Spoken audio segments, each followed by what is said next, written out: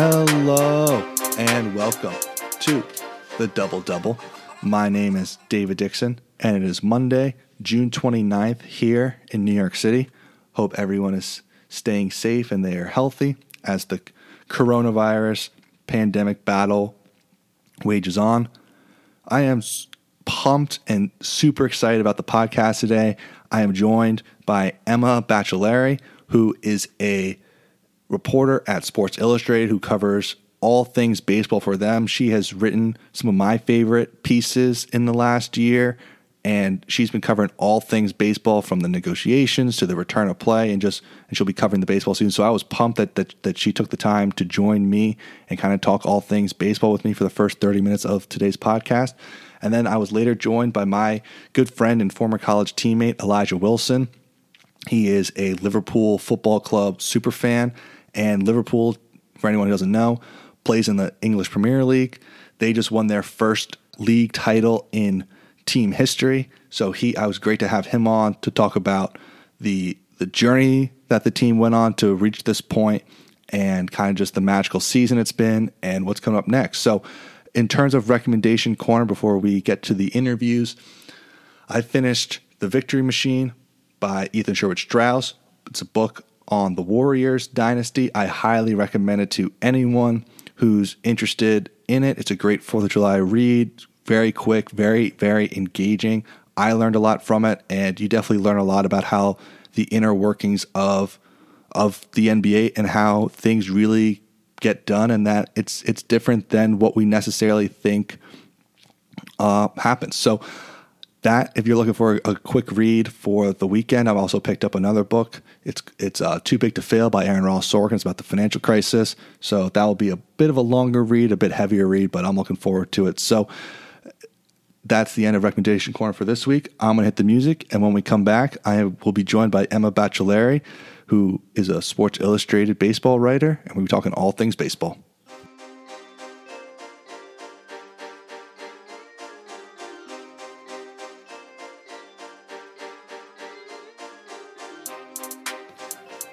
On the phone now, joining me today on the Double Double is a special guest, Sports Illustrated baseball writer Emma Baccellieri. She's been covering baseball's response to the coronavirus pandemic and has reported and written extensively on some of the major issues facing the league. I am thrilled she's taking the time to join me today. Emma, how's it going? Not bad. Finally, plenty of baseball news. So that's something. Right, for sure. So I guess let's just get right into it. Last week, Major League Baseball and the Players Association announced their plan to return and start the season. Training camps start July 1st. Opening day will be held either on the 23rd of July or the 24th, and there will be a 60-game regular season. I don't want to jump to the conclusions that baseball is officially back yet because the virus is in control, not baseball. But can you kind of summarize what has been announced so far about baseball's return? Yeah, so if baseball is back, we at least know what it'll look like, even if we don't know for sure that it's actually happening yet. Mm-hmm.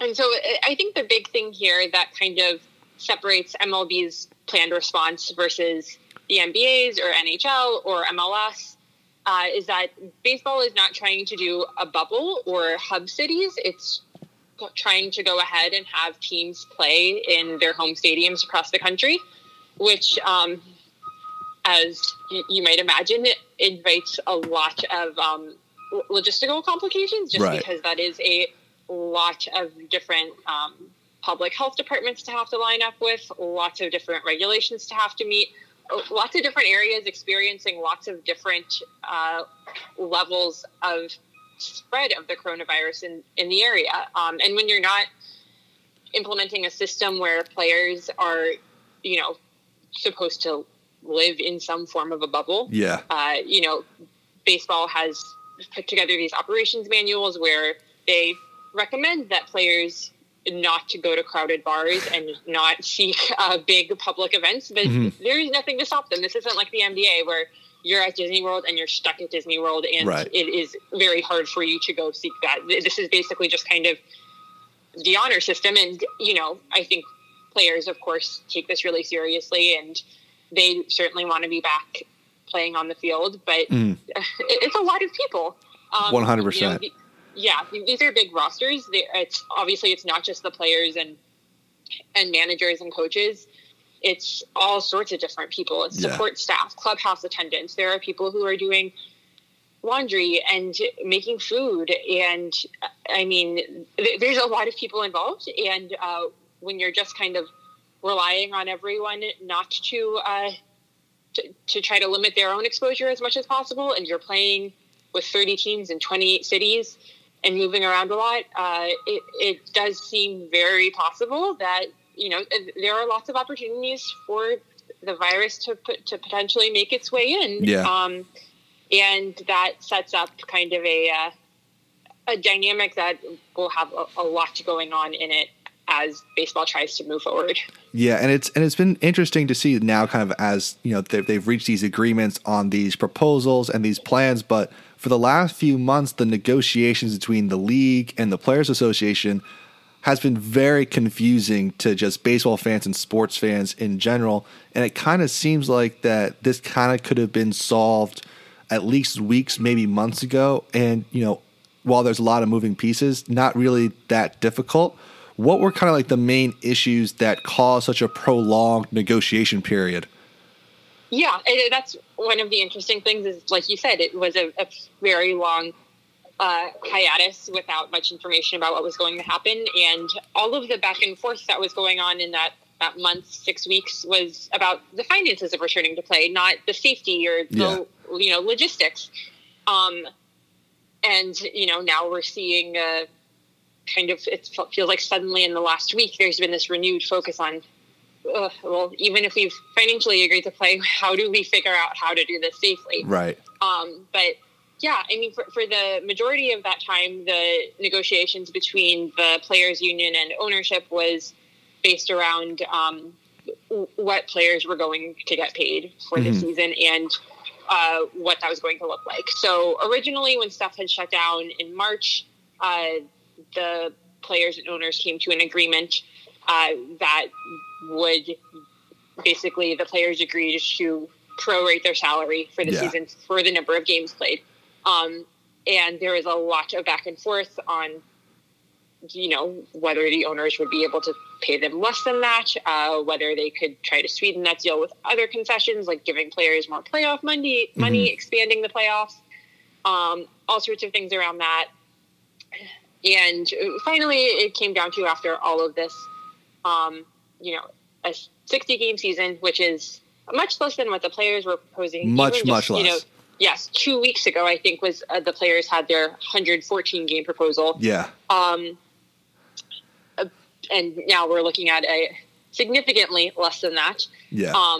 But for the players to get that full prorated amount of their pay for their 60 games, and also for the players to reserve their right to file a grievance against the owners if they choose to, for how this was negotiated and determine whether MLB and ownership was negotiating in full good faith. That kind of brings me to my next question there, Emma, because I think if you could summarize one word to describe, or use one word to describe the relationship between Major League Baseball and the Players Union, that word would be contentious. And because as you were mentioning, the players viewed the delay as almost entirely the owners having over the money that they were contractually obligated to give the players, and the owners thought that the players should also be sacrificing even more because the owners were sacrificing money in this shortened no-fan season. The collective bargaining agreement expires at the end of the 2021 season. Do you think that the tone of these negotiations, these last few months here, may be a preview for an even more contentious negotiation period for the new CBA? Yeah, 100%. I mean, I think even if none of this had happened, if there had been no pandemic and 2020 had been normal, I think we would have been cruising for a very contentious renegotiation of the CBA at the end of next year. And I think this kind of just heightened the distrust from both sides. Okay. The frustrations, I think that, the core issues for the CBA are still here. I think players have a lot of questions about the future financial model of the game and how it's changed and what you can expect as a veteran player and how much you make when you're still under team control. And all of that is still there to be worked out but there's just so much animosity, I think, on both sides. And I don't think it's going to be pretty. No, not pretty at all. And kind of as you mentioned, now that kind of the finances part has been solved between the two, everyone's thinking about safety now. The safety of the players, the coaches, the support staff, the respective families, as many star players have spouses who are pregnant this summer, and are they going to be there for their first child's birth? I think Mike Trout especially for that. Just like, how is the whole family situation going to stay safe? One of the issues we've seen in college sports is each school having a different set of safety protocols. Just you mentioned that the league is encouraging players not to, say, go to a crowded bar, but just what type of safety protocols is baseball putting in place? How are they being enforced? And is it uniform across the entire league? Yeah, so there are a lot of precautions they've put into place. I think the question is just, is anything enough, even as much as they've put in here? So there are all sorts of things from, the way that players get to the field. Travel has been kind of totally reworked in that guys are no longer allowed to use public transit to get to a home ballpark or an away ballpark when they're flying. Just all of these really strict things around. They can no longer be served meals on planes. They get they get an individual bag of snacks. And you're not allowed to eat. Players will be spaced in their rows. No one will be in the middle seat. But only one person in each row is allowed to eat at a time. That's weird. Yeah. So basically, like, if, you're in the window seat, you're allowed to eat your snacks. And then once you're done and you're no longer eating with your mask off, you put your mask back on, and whoever's 2 seats down in the aisle seat can then start to eat their snacks, which is just, I do think that makes sense given what we know about how this spreads, but it also feels very preschool in a way, like taking turns to eat your snacks. So there's stuff like that. On the field, there's a bunch of stuff with, they won't have to wear masks on the field. They can if they choose to, but the dugout will be spaced out. Potentially we can see guys actually sitting in the first few rows of the stands rather than in the dugout. The bullpen, they will have in stadiums, the seats around the bullpen, the stadium seats, will be able to be used by relief pitchers when they're not warming up. Okay. So if you see one guy warming, that one guy will be warming, his bullpen catcher will be in there. There will be a coach in there with them, but the other relievers are going to be sitting in the stands, so they're not crowded around. All sorts of stuff like that. And there is a consistent one basic operations manual for the entire league that's supposed to govern all of this. But teams are able to kind of add to that. Each team is allowed to kind of create its own code of conduct specifically for off the field behavior. Gotcha. And that's kind of one of the ways that's the biggest area where MLB has sort of passed the buck onto the teams in the operations manual. It specifically says, MLB's position here is not to limit any players' activities off the field. The teams will be able to decide that on their own, kind of in conjunction with the player rep for the union on each team, a joint decision. Gotcha. Team by team on, if a team wants to stay, like, if you go to a bar, even if you go to a restaurant, like a coffee shop, if you go out to buy a pack of gum or something, the teams can set this the way they want to, like, you'll be fine for that.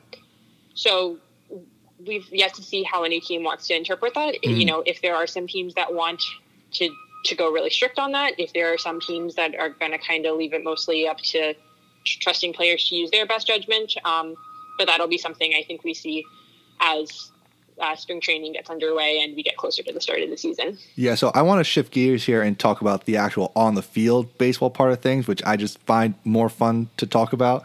So training camp, or, July training instead of spring training, starts July 1st at teams' respective home ballparks in their home cities, so not down in Florida or Arizona, and it's going to last about 3 weeks. Traditional spring training is much longer, and it's mainly, for any listeners who don't know, the reason why it's so long is for pitchers to stretch out their arms and to build the strength for the whole season. And one of the major issues that baseball is facing is arm injuries. Are you hearing any concerns from pitchers or from teams that this ramp-up period is too short and will potentially lead to even more arm injuries? I think the biggest problem here isn't actually that this period is too short. It's that what players have been doing during this layover can vary really widely, right? Yeah. Like, there are some players who went home to areas where they were able to basically continue a regular throwing program. I mean, there were some guys, especially in April and May, when there was no idea when stuff was going to get started, that guys were just throwing, if you were a starter, throwing every 5 days and doing a bullpen session in between, like the same way you would for a regular season. Mm-hmm. Versus you had other guys who either didn't have the physical resources, depending on where home was for you. Yeah. You might not have had, even as a major league player, space to go throw the way you would normally throw. 100%. Yeah. Yeah.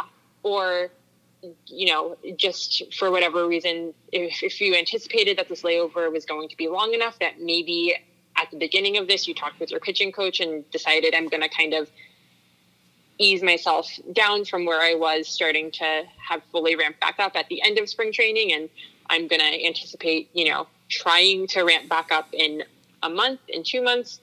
I think that's the biggest struggle here, is that guys did all sorts of different things.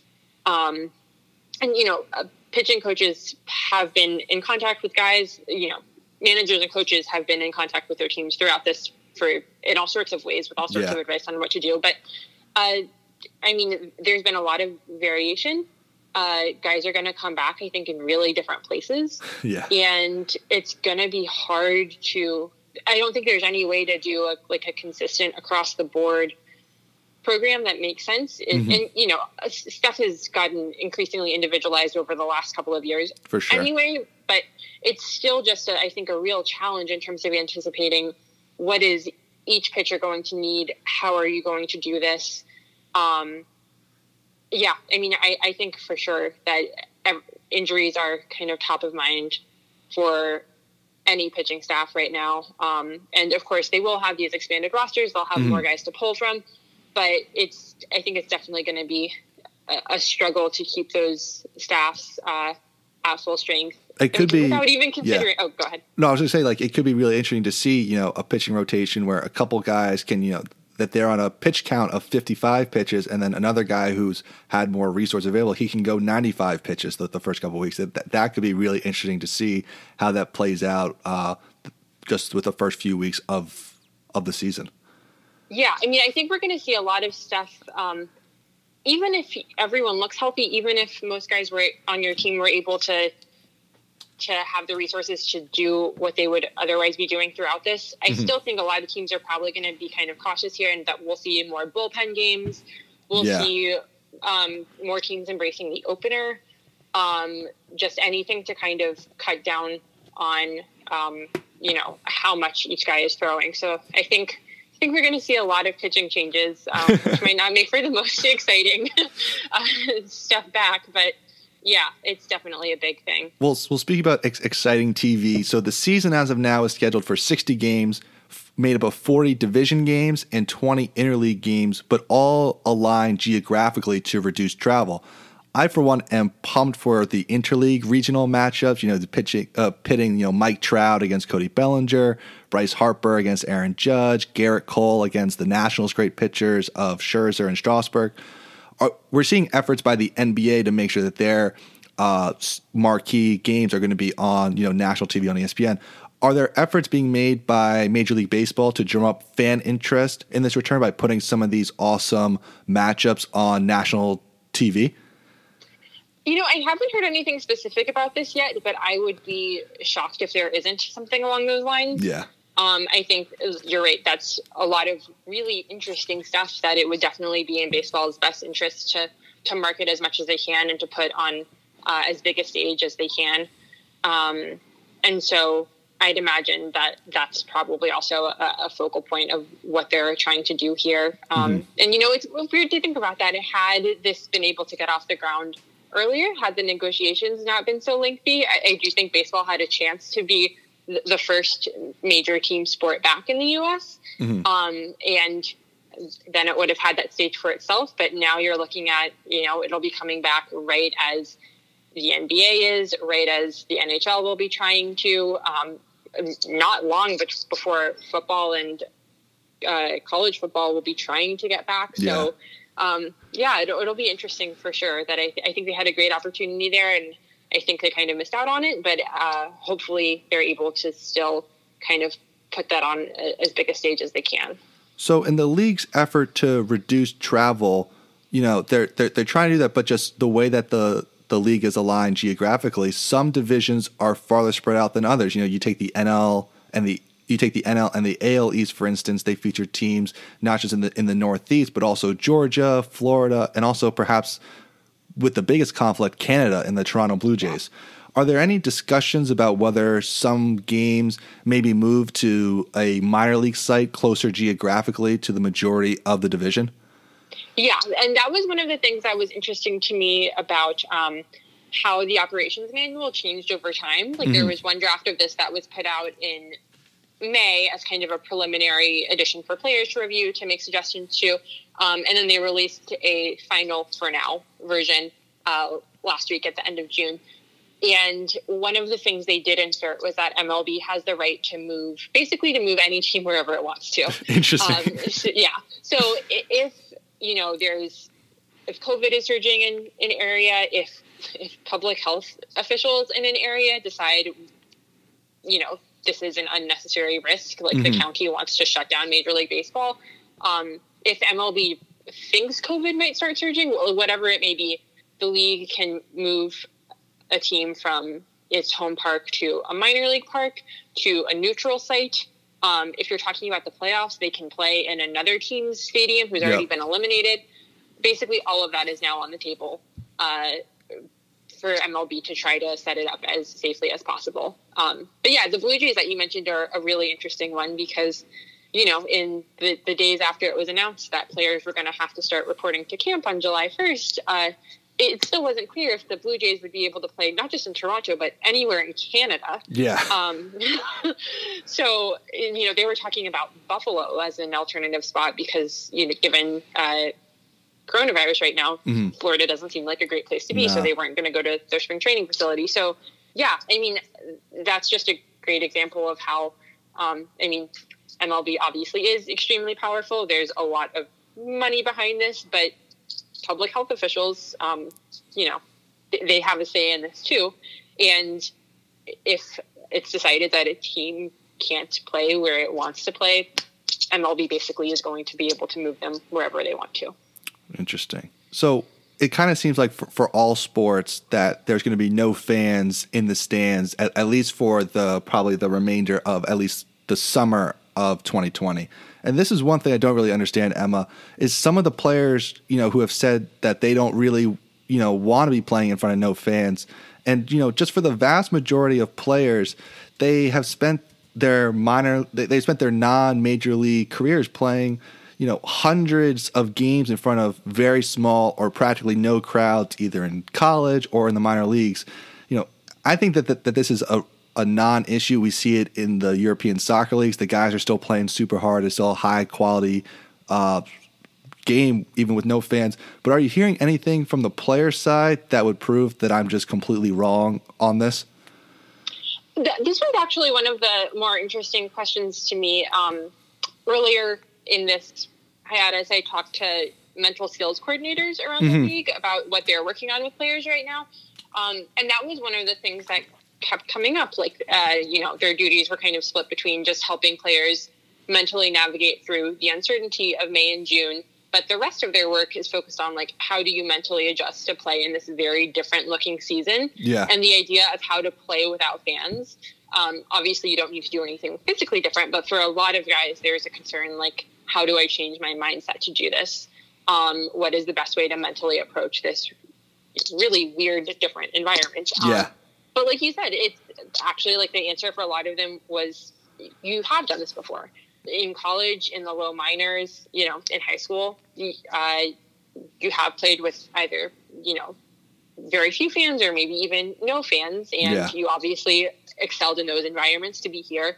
And so one of the things that if you mental skills coaches brought up was like talking to players about, just kind of like tapping back into those experiences and how to like reorient themselves into the mindset they had then, just kind of trying to generate their own energy, their own enthusiasm, which, yeah, I mean, to your point, like, I don't think it's a huge concern for a lot of players, but it is something they realize it's going to be different and you need to plan for it. Like, you need to prepare for it. Like they do, I think almost everyone I've talked to, they recognize that it does mean a lot to have a crowd. It does create a really cool environment that, doesn't provide all of your energy, but it certainly like enhances your energy and kind of your mindset as you step on the field. And so it's definitely something they've been preparing for. But I don't think it's something that most guys are overly concerned about. Interesting. Yeah. It may be interesting to see what these guys can do at the plate when they're not being heckled by some guy at Fenway or at Camden Yards in the front row. But so one of the very disappointing developments in the last year and has grown during the pandemic is the treatment of minor league players. Not only are many living below the poverty line, even in normal baseball years, but many teams have been inconsistent in their payment of minor league contracts during this pandemic. And even before kind of the virus hit, there have been proposals to shrink the number of minor league teams rather drastically. And we're often told that the minor leagues are breeding grounds for the next generation of MLB players, and that's actually true. Even star players typically spend multiple years in the minor leagues before they get called up to the majors. Have you heard the MLB express concerns or plans for how a lack of a minor league season may be affecting the growth and the development of the next generation of Major League Baseball players? Yeah, I mean, it looks like there are a lot of minor league franchises who, they obviously have connections to the major league clubs, and major league clubs pay those players' salaries. But they are independently owned and operated, and they obviously don't have big TV deals. They depend on revenue from fans, from, having the gate open every day. And so a season without any revenue at all is probably going to put some of these teams under, unless there's some sort of program to establish financial assistance from MLB, from something. And that hasn't been discussed. That hasn't been set up. Interesting. So, as you said, before all of this started last winter, MLB was circulating a proposal to cut 42 teams. And it seems like we'll see about that many, maybe more, close because they have to, because of the financial conditions now, and kind of give MLB what it originally wanted without them actually having to be in the position of doing it. Yeah. Yes, exactly. Which, as you said, like it affects player development. I think one of the areas that stands out to me, and something I've talked about with players, I've talked about with some executives, is fans, like the fan connections that people make, especially at a young age with those teams, can be really strong. Like the cost of going to a major league game, especially for a family of four, has just increased and increased over the last couple of years, as a lot of things have. But minor league baseball remains pretty affordable for a lot of families. And for a lot of people, that's where they get their first connection with baseball. And when you're talking about growing the game, about making it something that's accessible, that gives you a large fan base that starts by following, their local minor league squad and watches those players as they move through a system, then becoming MLB fans themselves. This absolutely has an impact on that. And so I do really wonder about what the effects are going to be on, both the way that players are developed, the system we see there, how players are paid at the minor league level, but also for who watches baseball, for who baseball is accessible to. I think this definitely has an impact on that. Yeah, I remember watching Robinson Cano play for the Staten Island Yankees. I'm a New York City kid, so my dad would take me to those games. We watched Robinson Cano play second base, and then 4 years later, he's winning the World Series. And I totally agree with you about the connection there. So, Mike, last question here, Emma, and I appreciate all the time, is this: in the years in years past, to make the game more appealing to younger fans, baseball has tried a bunch of new rules, including limiting mound visits and even putting in a pitch clock. And as a part of the return plan for this year, baseball is implementing major changes such as a universal DH, so a designated hitter will now be in the National League, and in extra innings, there'll be a base runner starting on second base. What do you think of some of these new rules, and are you hearing anything about if they will become permanent after the 2020 season? Yeah, I think, the universal DH is one that has been a topic of conversation for a while, like even before this. Seemed like it was probably going to end up coming up potentially in this new CBA that they'll see at the end of 2021. So that one, I think it makes a lot of sense for this year as you're trying to talk about limiting injuries for pitchers. Like we were saying earlier, it seems like kind of a no-brainer to just take that out of the equation for them and make sure they don't have to hit. So I think it makes a lot of sense now, and it's something we were probably going to see anyways. So this probably just speeds up the implementation. And I'd be surprised if we don't see that continuing on beyond 2020. Personally, I'm going to miss pitchers hitting a little Me bit. too. I don't know. I have a soft spot for it. I realize it's not analytically sound. It's not from a perspective of a fan who's trying to expand the game and appeal to fans. I realize it's not particularly appealing, but I've always loved it, so I'll be sad to see it go. The runner on second for extra innings, though, I'm curious about whether that sticks, just because, we've seen this in a few settings before. They've used it in the World Baseball Classic. They've used it in the Atlantic League and independent ball, and last year it was used at some levels of minor league ball. In the lower levels, A ball. And so it's not something that's wildly appealing to me personally. And I don't think that's an unusual opinion. Like if you watch games with it, it doesn't really do a ton to speed it up. If anything, it leads to a lot of sacrifice bunts, which to me is the opposite of exciting extra innings baseball. So I'd be more interested to see if they do something like just declaring that games can end in a tie, which honestly would be okay with me if you're talking about after the 13th, 14th, 15th inning. Yeah.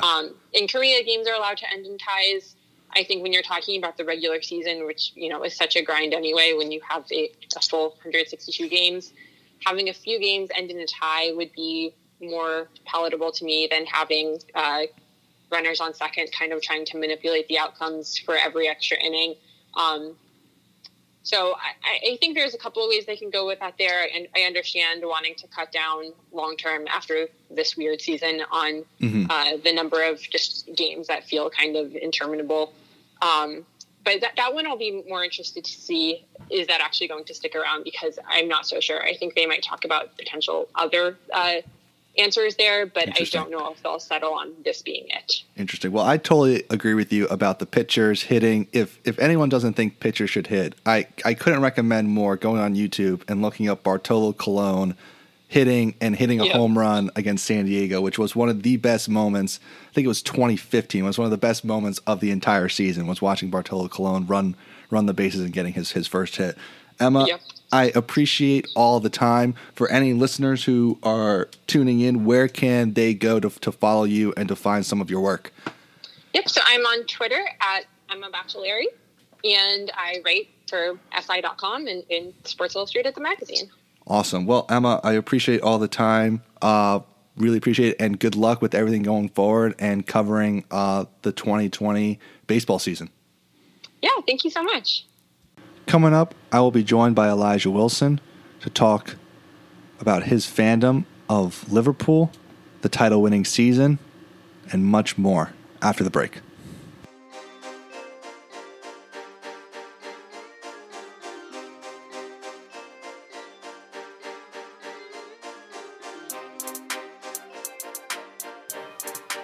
In honor of Liverpool winning their first ever Premier League title this past week, joining me now on the phone is my good friend, former college teammate, and Liverpool Football Club superfan, Elijah Wilson. What's going on, man? Hey, Dave. Thanks for having me on, man. Of course. So, For as long as I've known you, just for all the listeners, this goes back to freshman year of college. In the fall of 2016, you've been a big soccer fan with Liverpool being your team. Just how did you first start watching soccer, and just like what made you fall in love with Liverpool? Yeah, I mean, it's an interesting story because obviously in the United States, I think it's a lot harder for people to kind of be in touch with that, especially the leagues, abroad in England and France and such. But for me, I actually really never liked soccer at all, in high school. And It was only one of my high school teammates who actually played a ton of FIFA introduced me to the game. Whoa, boy. And said, this game is really fun. And I always kind of hated on soccer. I was like, yeah, it's whatever, because the typical American, perspective. But he's like, no, you have to definitely try it. Yeah. So I ended up buying FIFA. It was discounted, which made it a lot easier for me to buy at that time and be encouraged. I played, and I watched.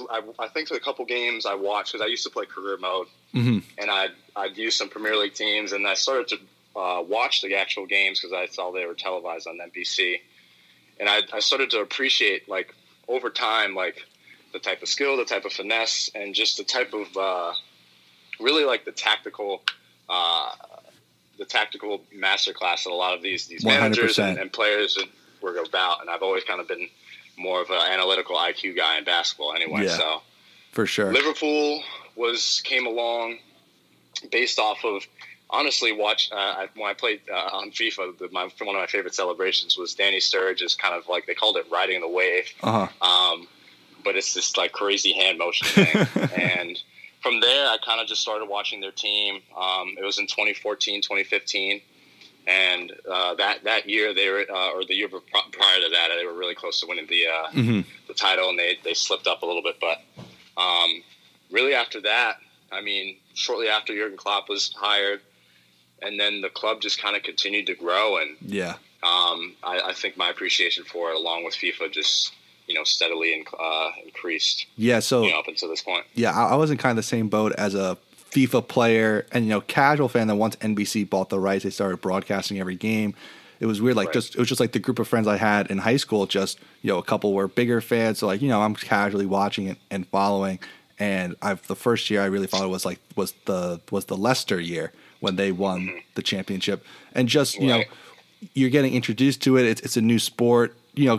For any listeners just hearing about the Premier League for the first time in Liverpool, can you just kind of just briefly just describe what the format of the season is, how many games, and just how the standings work?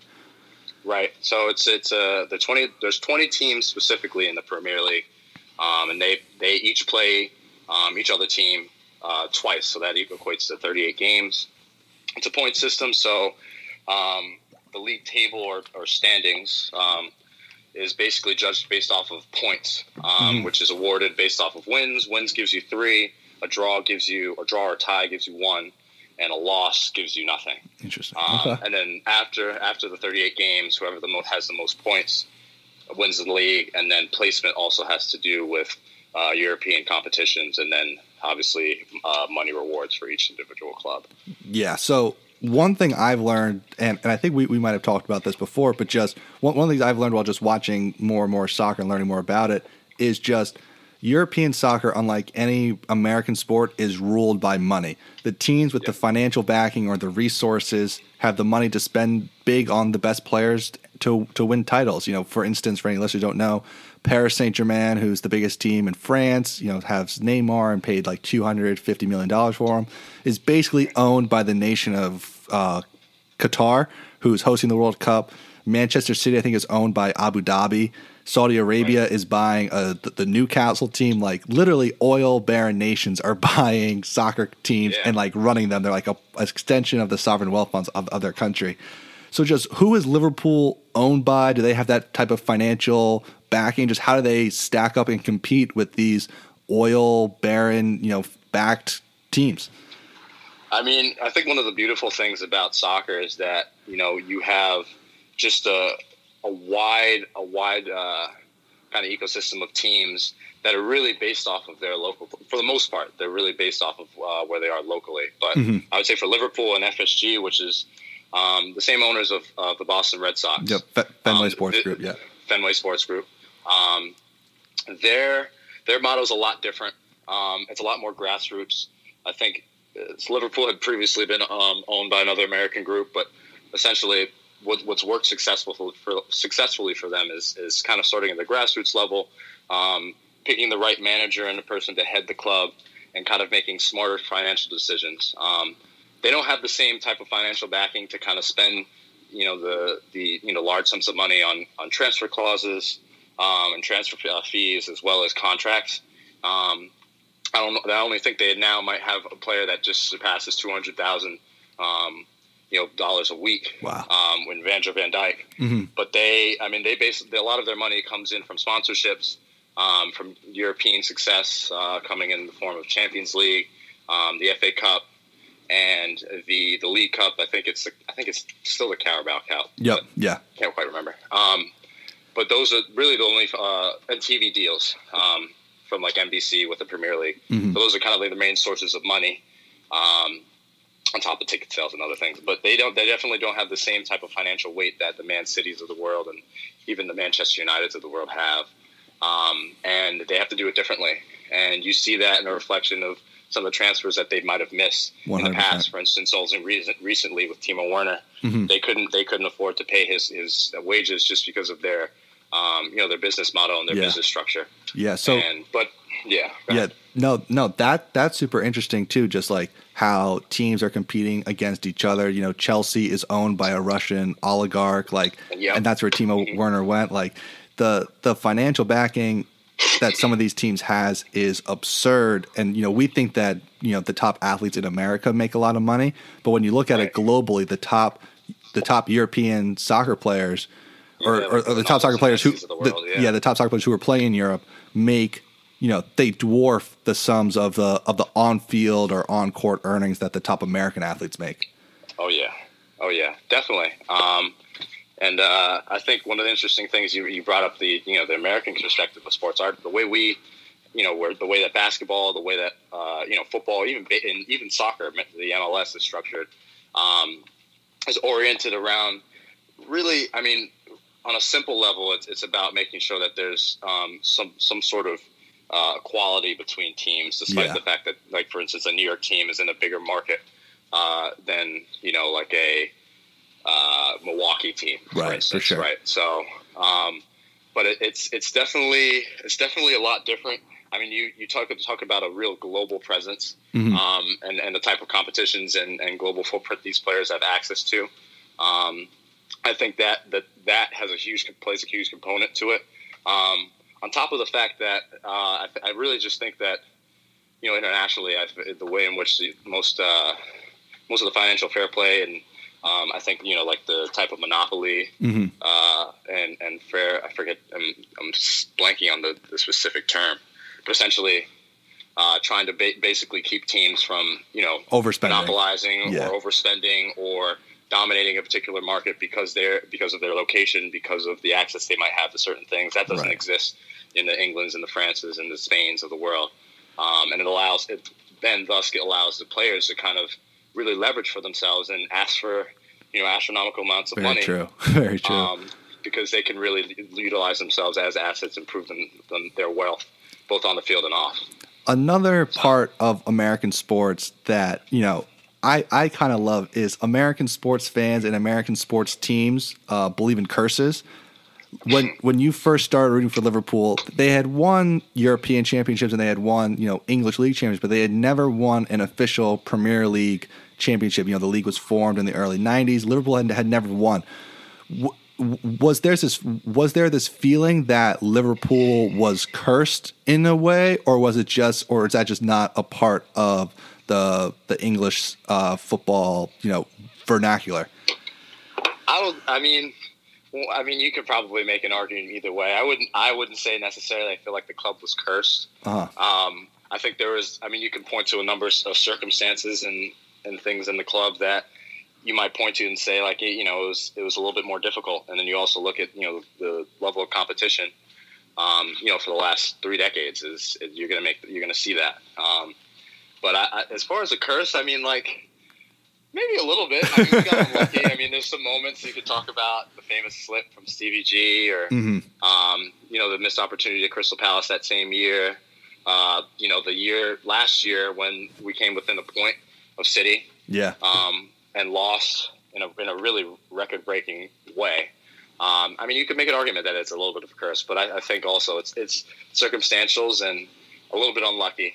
But the business model and the type of coaches and players that the squad had in the last 4 or 5 years, and just the consistency and mentality, I think proved to be a little bit bigger than a curse. 100%. So I'd be a little bit hesitant on the curse. It is can't just escape it. It is just a little coincidental, at least to me. It's in house, right? Yeah. Well, that Liverpool's owned by Fenway Sports Group. As soon as they bought the Red Sox, they hired Theo Epstein. They break the curse of the Bambino. Curse of Bambino, yeah. Win 4 World Series. Liverpool under them has also undergone an kind of like an analytical revolution as well, using analytics better than any English or really any European soccer team. There was a great article in the New York Times this past weekend by Rory Smith. But just so, John Henry and Fenway Sports Group takes over. Obviously, the ownership can only do so much, but just who or what first started this turnaround? You have to point to the ownership. You look at the owners right prior to FSG, and you see the type of disarray and the disingenuous behavior that ownership can have, and you can see in sports. I think you can see some similarities in the way that the Knicks are run. Speaking as a New Yorker, but I would say that their intention and their genuineness, especially with a type of club that's so closely tied to the culture of the actual city. Yeah, 100%. They're in one. That that type of like I said, genuine approach is really important, and without that, there could be the types of signings and the types of deals and money management, or the types of success that the club can have. So I would definitely point to FSG initially. I think beyond that, you have to look at the manager. Yep. Jurgen Klopp. Jurgen Klopp. I've seen a lot, read a lot about different coaches from a lot of different eras, and there's really not too many people that I really can put much higher on the list of great managers and coaches than Jurgen Klopp. How he's able to do just about every aspect of coaching so well. Yep. From player management to actual coaching and tactics to the business decisions to just being that personality, being the face of the club and the pressure behind that, and doing it so successfully and seemingly seamlessly. Yeah. Is really just. He's a real. He's not so unsung, but he deserves so much praise. 100%. It's really remarkable watching him. Yeah. So for listeners who don't know, Jurgen Klopp is a German manager. He was originally at Borussia Dortmund in Germany, was a part of their rise to the top of German football, and I think they made the Champions League final under him. He's one of the best coaches in the world, and he implements a unique style of play. We're accustomed to, like in the NBA, Phil Jackson runs the triangle. Mike D'Antoni plays super fast and chucks a lot of threes. For anyone listening who hasn't watched Liverpool play under Klopp, can you kind of just describe his style or Liverpool's system of play under Jurgen? Yeah.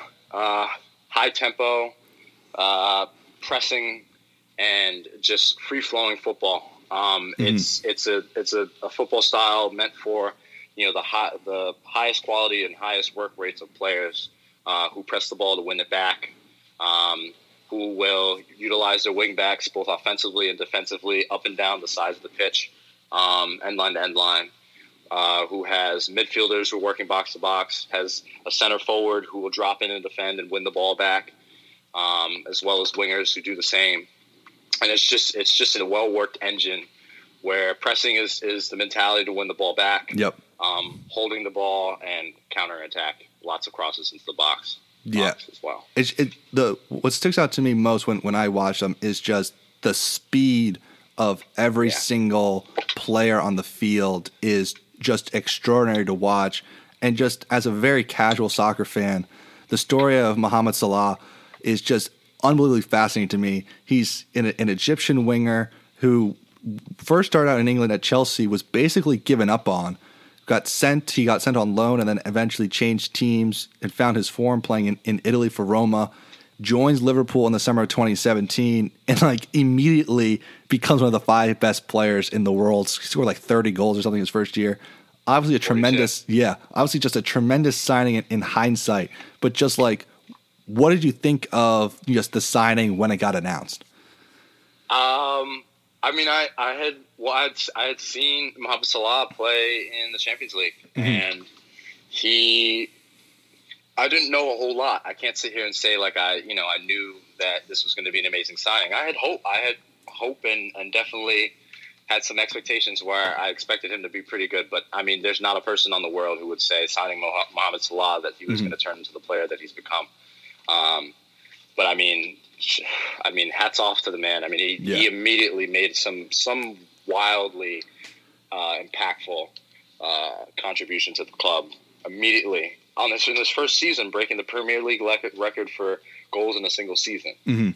I mean, just incredible influence. He also he also plays with so much passion, and just like he genuinely looks just happy when he's playing. Yeah. I mean, he's a unique. He's definitely a unique player. You definitely can see the competitive side of him. I mean, you see almost in every time where he's not actually scoring a goal or successfully dribbling by people. You can see the frustration, and it's testament to where what he's been able to achieve. But I mean, as a human being as well. I mean, he was. I think it was it 2016-17? He was named on to Life Magazine's top 100 most influential players in the world, or people in the world, I should say. Interesting. So, like, he has a lot going for him, and on top of his physical and skillful ability, I mean, it speaks volumes to the type of impact that he's having, beyond the pitch and beyond just in England. So. And like one of the really interesting parts about just following the team from afar, you're obviously following the more of like the day-to-day parts of it, was that it seemed like, okay, you change managers, you get attacking players. We talked about Mohamed Salah, but you also had Roberto Firmino, you had Sadio Mane, guys who were incredibly fast, who could press and just be really dangerous on the attacking side. But everyone was like, okay, Liverpool can score, but they can't defend. Well, then you guys go out and pay a world record fee. It was like £75 million for Virgil van Dijk, this big, I think he's like 6'3" or 6'4" Dutch defender, who immediately changed like the tune of the defense and was in the, it's rare for defenders to be in the finalist for basically like the World Player of the Year, the Ballon d'Or.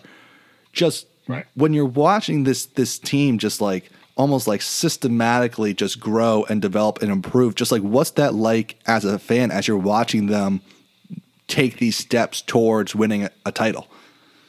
I mean, it's really crazy when you only can really appreciate it when you look at it retrospectively.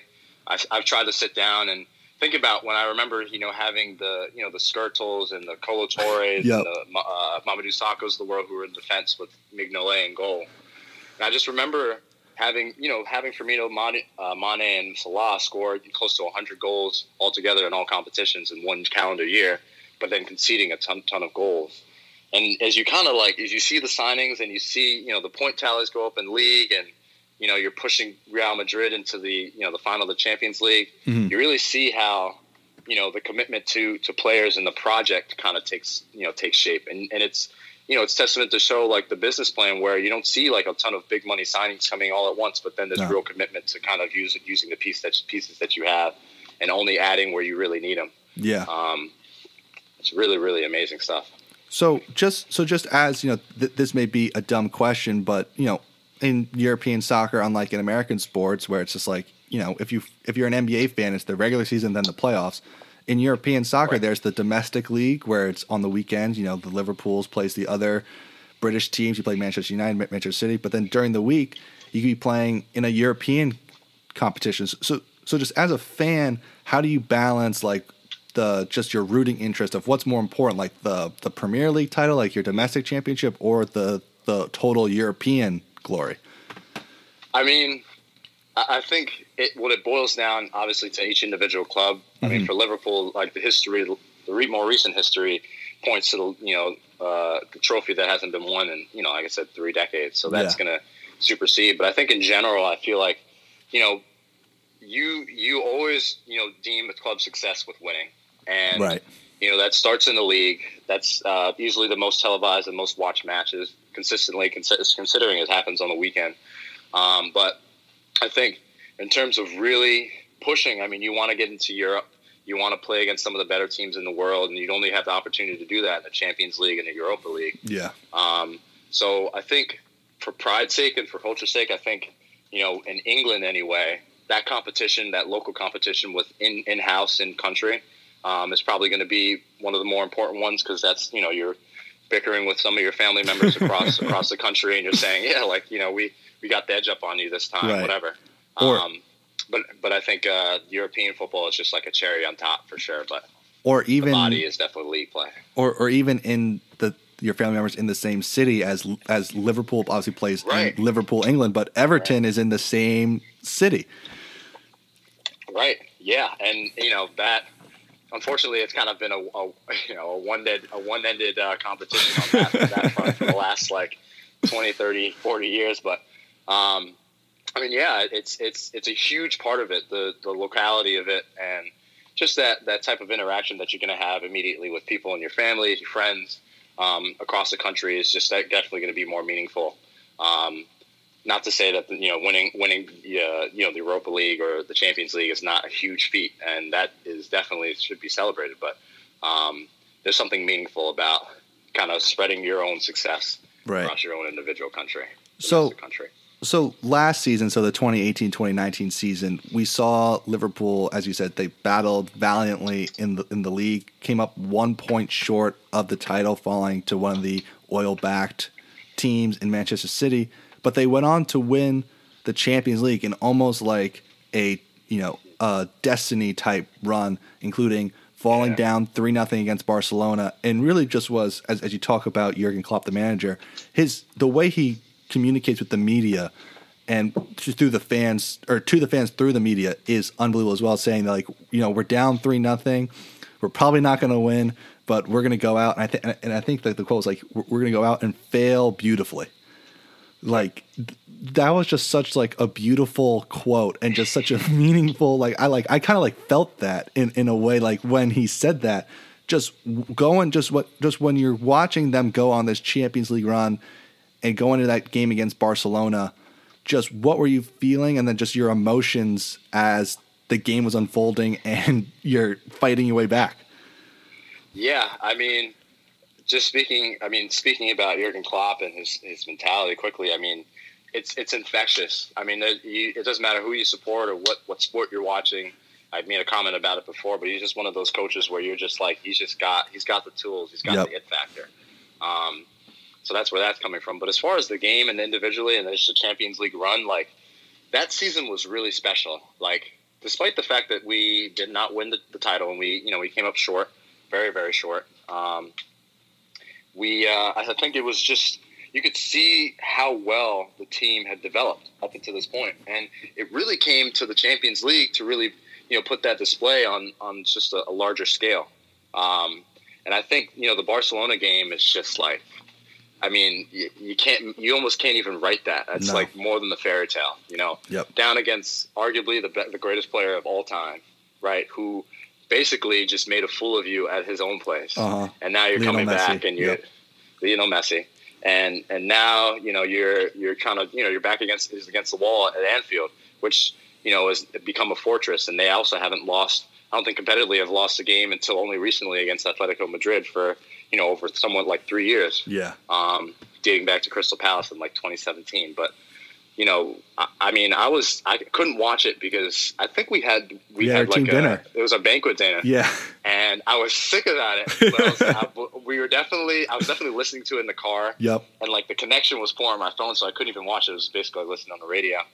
And I mean, just like on edge, but just hype. Mm-hmm. Like goal after goal, which most of the goals came in the second half. But just unbelievable. And you could feel it. It was one of those games where you could literally feel the crowd and you could feel the anticipation, and, the commentators were really, I mean, they really had drawn me in, and, the famous Trent goal, mm-hmm. Corner taken quickly, Origi. I mean, you can never forget that. You can never, ever, ever forget that. It's just an incredible feat.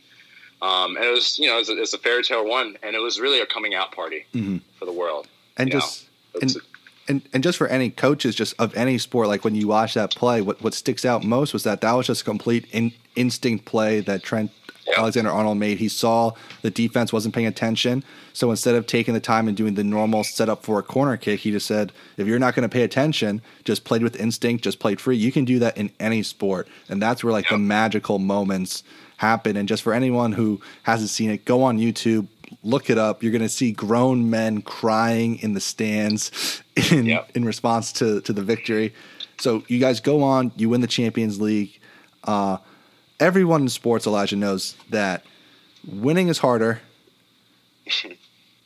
than, winning the first one is hard. Winning the second one is really tough. As the Champions League season unfolded this year, obviously you're at the top of the English league.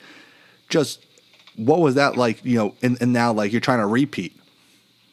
Right. You take it. One of the beautiful things about this team across all of these past 3-4 seasons, the mentality was always game by game. Okay. And you finish the season and you win the championship. And I forget who exactly was saying this. I was watching kind of the aftermath after the Man City Chelsea game when the championship was confirmed. But they were talking about, I think it was Graham Lasso who commentated that game, but he was talking about just how things move quickly, right? And you got to stay present, and they talked about Manchester City repeating and, how they're kind of, a well-worked team who kind of moves on to the next aspect and continues to kind of just be present in every moment and finding time to celebrate it as well, too. So I think that type of mentality that Liverpool has adopted, where it's kind of just been a game-by-game, moment by moment kind of grind, builds the team for the ability to, go out and be successful. For sure. I think some of the more successful teams definitely apply that.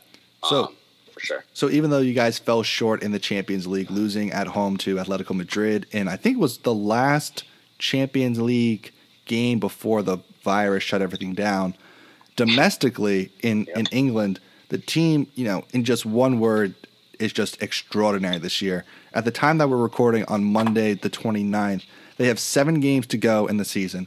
Liverpool has won 28 games, tied 2, and only lost once.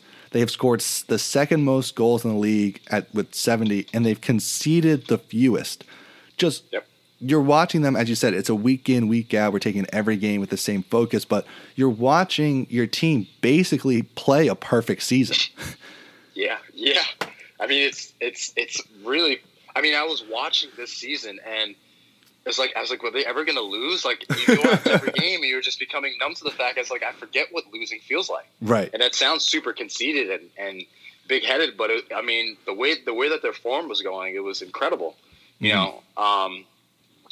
Just remarkable. They still have records to beat. I think they've won the title the fastest. It's 7 games remaining. It beats the mark by Man City and Manchester United with 5 remaining, and they still have 4 or 5 other records to break. And it's just, totally remarkable. It's really, I think I'm going to make a pretty strong argument about this definitely going down as one of the greatest teams in, Premier League history, but then also just in the domestic league. This is one of the greatest seasons the world has ever seen. That's for sure. Yeah, that's definitely 100% true. And, the team now is so good. We've mentioned Timo Werner, who is a star German forward. In the last month, he announced that he was going to be joining Chelsea next season, when it seemed for months he was linked to, and it seemed like he was going to join Liverpool for months. And basically his quote about why he ended up choosing Chelsea was I'm not going to start at Liverpool. I need to play. And at Chelsea, I actually have a chance that I'm probably going to start and play pretty much every game. At Liverpool, I'm going to have to come off the bench. Just, is it weird now as a fan to be in a place where just some of the best players are turning you guys down by basically just because you're too good? It comes with the reality. It's in one essence, as a fan, I'm we're beating everybody at this point. So it's it's give or take. I can't say that I'm not frustrated at all, because you want to see this team, gain some depth. I think that's one of the things I feel like Liverpool needs to work on. But like I said, it's that business model that they're really strict to, and it's no surprise is why they're having their successes, because they've been so disciplined with it. And that comes in the likes of, kind of taking the bullet with Timo Werner and letting him go. Because I know for a fact that, there have been other players down the road that we've been linked with. And then, time moves a little bit on and we make, a couple signings here and there, a small signing of Alisson and Virgil van Dijk. And, you see where that leads us. So, I mean, it depends on how you look at it, but I feel for Liverpool, it's a little bit different than it might be for some of these other clubs. Okay. And my last question here, E, in every championship winning season, it feels like, there's always great moments throughout, but there's always one that sticks out to the fans. And it's not always the game where you clinch it. It could be a regular season game, just a moment during game. Just is there a favorite game or moment from this past title winning season that just sticks out to you? That just kind of exemplifies what this team is all about? It's hard to say to pick one moment because it's just been such a consistent grind and consistent performances. But I would even go as far as to say this last game against Crystal Palace. Yeah, you give the circumstances of coronavirus and what it's done to really all sports. You come off that break. Your first game is the Merseyside Derby. You draw, and it was kind of an underwhelming game for any watcher, both the supporter and the neutral. And then you come back to Anfield, where you have an opportunity to control your own destiny, win the game, and you do it in a style where you score basically 4 world-class goals. And none of them, and the whole for 90 minutes after kind of coming underwhelmingly against Everton, you press Crystal Palace to the point where they don't even touch your box. And Alisson doesn't even have to come out and make any type of save, barely even touch the ball for the entire second half. I mean, that's just testament to the team and the type of mentality and what they're about. And I think it's signs of what's to come and how, what they're going to do in the future. But definitely that Crystal Palace game I would pick. Well, E, I'm pumped you're able to join me today. Congratulations again on the title. And, things are looking better here in New York City. So hopefully we'll be able to catch up in person sometime in the coming months. Yeah, thanks, David. I appreciate you having me on, and I look forward to having some interactions, in-person interactions, very, very soon. For sure. That'll do it for today's episode of the Double Double. If you like this podcast, you could find us on iTunes, Spotify, or wherever you get your podcast, and you can subscribe, rate, and review. 5 stars being much, much appreciated. You can also follow us on Twitter at DBL_DBL podcast. We'll be back next week. Until then, take care and make it a great day.